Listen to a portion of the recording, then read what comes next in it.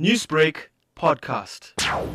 And we'd been following the war. I certainly had on television and other media. So I knew what I was signing myself in for in theory. You know, I knew it was potentially going to be dangerous. And while Imtiaz Sooliman and even ourselves, we would take, precautions to try and be safe. But you can never be 100% safe in a war zone, certainly. We kind of had prepared ourselves. But when we got there, I think nothing sort of on TV or reading can prepare you for the actual sound and the actual feeling of what it feels like when bombs go off and when there's a big shooting spree outside the hospital, AK-47s and everybody screaming. You know, the fear, the anguish and the grief of people who've lost family members and having to break news to them. So I know that you've also worked in Jordan where you were helping in the Al-Za'atari refugee camp. Yes. How would you say, working in these war zones and these extremely difficult situations has helped you become a better doctor now that you have arrived back home?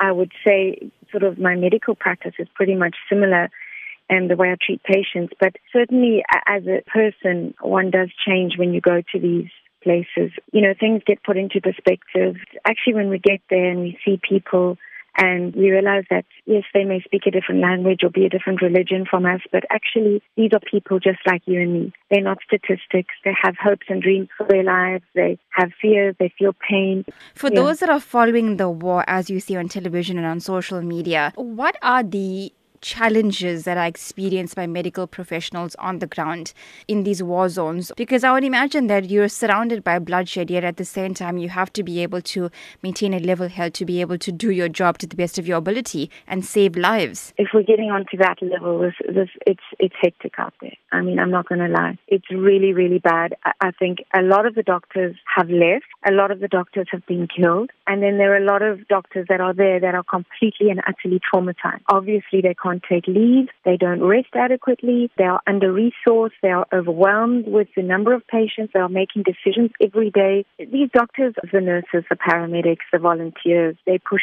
to levels that the world is struggling to cope with.